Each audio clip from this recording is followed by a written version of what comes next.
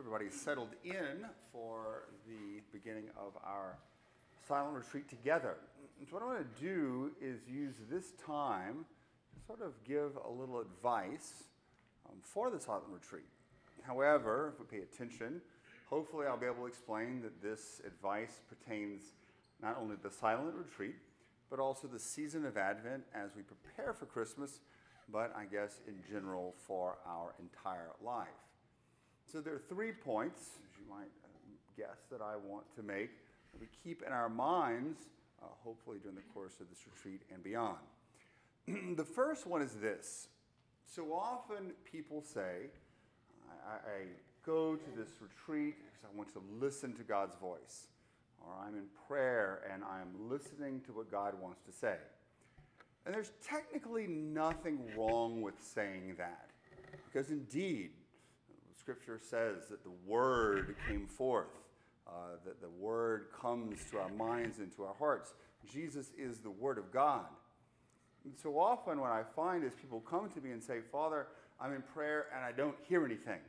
I'm not listening to anything. And to a degree, I think sometimes people think you're actually going to hear an audible voice. 99% of the time, that's not going to happen. But it does lead to a lot of confusion. We can get into all kinds of ways. Well, we listen to the Spirit in our hearts, and that's valid, but I think there's a better word. I generally don't like to say, listen to the Lord. We are here in prayer and on this retreat, not so much to listen, but to receive. Because listening is a form of receiving, but receiving is much broader. When we look at today's first reading, I think we can see the desert and the parched land will exult. The steppe will rejoice and bloom in abundant flowers and rejoice with joyful song. Why? Not because they've heard the word of God, because they've received the sun and the rain. It's receptivity to whatever God wants to give you. And the truth is, 99% of the time, what you're going to receive in prayer, you're not going to perceive in your intellect. You're not necessarily going to perceive in your heart. You're going to receive graces that a lot of the times are going to become active afterwards. When the ground receives water and the sun, all of a sudden, boom, flowers just don't pop up. It takes a while for this to happen. And so what we want to pray, Lord, allow me to receive whatever you want me to receive. It may be a word. It may be a consolation. It may be some form of suffering. Who knows? But we need to be more open and receptive to whatever the Lord wants to give us. And that kind of leads to the second point. And so look, I was going to steal it from her, but she used it before I had a chance to do so. When Robin said before in our little introductory, the difference between having expectations and being expectant, or having an expectant attitude.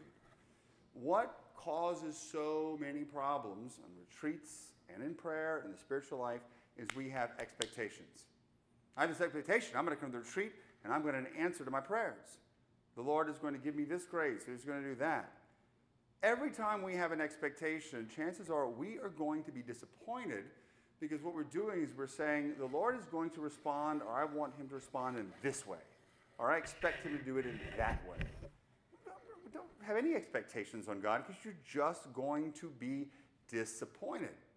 In the Old Testament, they had expectations of this is how the Messiah is going to come. This is how it's going to work out. And it did not work out the way they had expected. And so instead, we need to have an attitude of expectancy, to have an expectant attitude out of our heart, out of the core of our being. Lord, whatever you want to give us, I know you're going to do it. I know you're going to follow through on your word. I know you're going to give me grace. I know you're going to show me your love.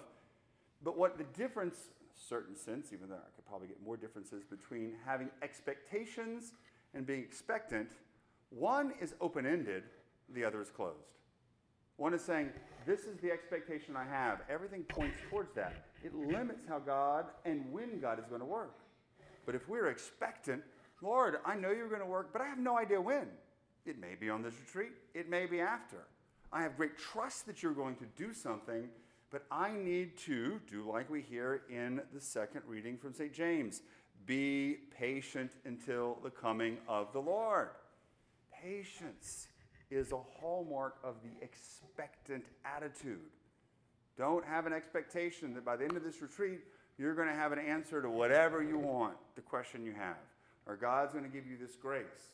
But begin by saying, Lord, I am here expectant, knowing you're going to follow through, knowing you are going to give me exactly what you know I need.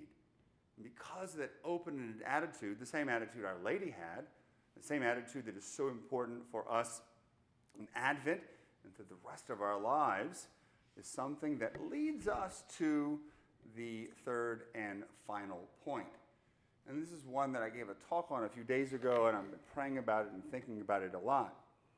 We live in a culture, I'm sure since we've always wanted this, we live in a culture where we like to know immediately.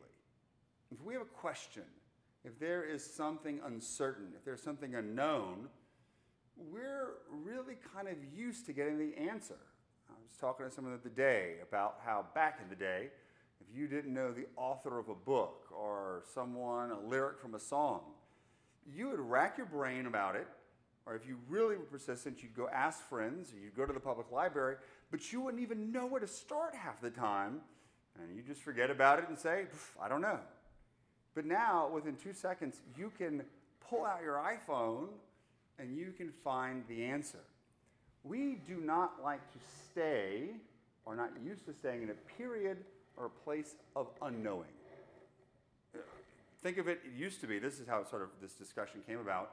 If I wrote you a letter, a pen on a piece of paper and sent it off, I, A, don't know if you ever got it. B, I don't know when and if you'll respond. And then I don't know when it's going to come to me. There's this period of the unknown that you have to learn to sit and wait in patiently. But now, if Father doesn't respond to an email in 24 hours, people are going to get mad at him. If we don't respond to text right away, what happened? Do they not love me anymore? They're not paying attention? We are expected to respond immediately because we can't handle the unknown. And so, during this retreat, during Advent, during our own life, there's a goal for us to find peace in the unknown, or being in the unknowing. Why? Because we don't know when God is going to act. We don't know what he's going to give us. We don't know when, if at all, it's going to happen. And we have to be willing to sit in that. Because whenever we want to act and know, what is that? It's control. We want control. We want things to be like we want, and that goes to today's gospel. John the Baptist in prison. Colonel Ratzinger talks about this experience as an experience of darkness, bringing the question, are you the one who's to come? John the Baptist in this period where he's heard, he believes in Jesus, but yet, do I really know? He's having to wrestle and find peace in the unknowing, peace in not knowing something. Of course, Jesus gives the answer. Look at the fruit. All these things are happening, and this is what points to the Messiah. That's how we find peace in the unknown, knowing that the Lord's taking care of everything. That expectant faith and the receptive attitude. This is what is the hallmark of a retreat. It's what Advent is all about. It is the Jewish people waiting for centuries, if not millennia, for the coming of the Messiah. They didn't know when it was going to happen.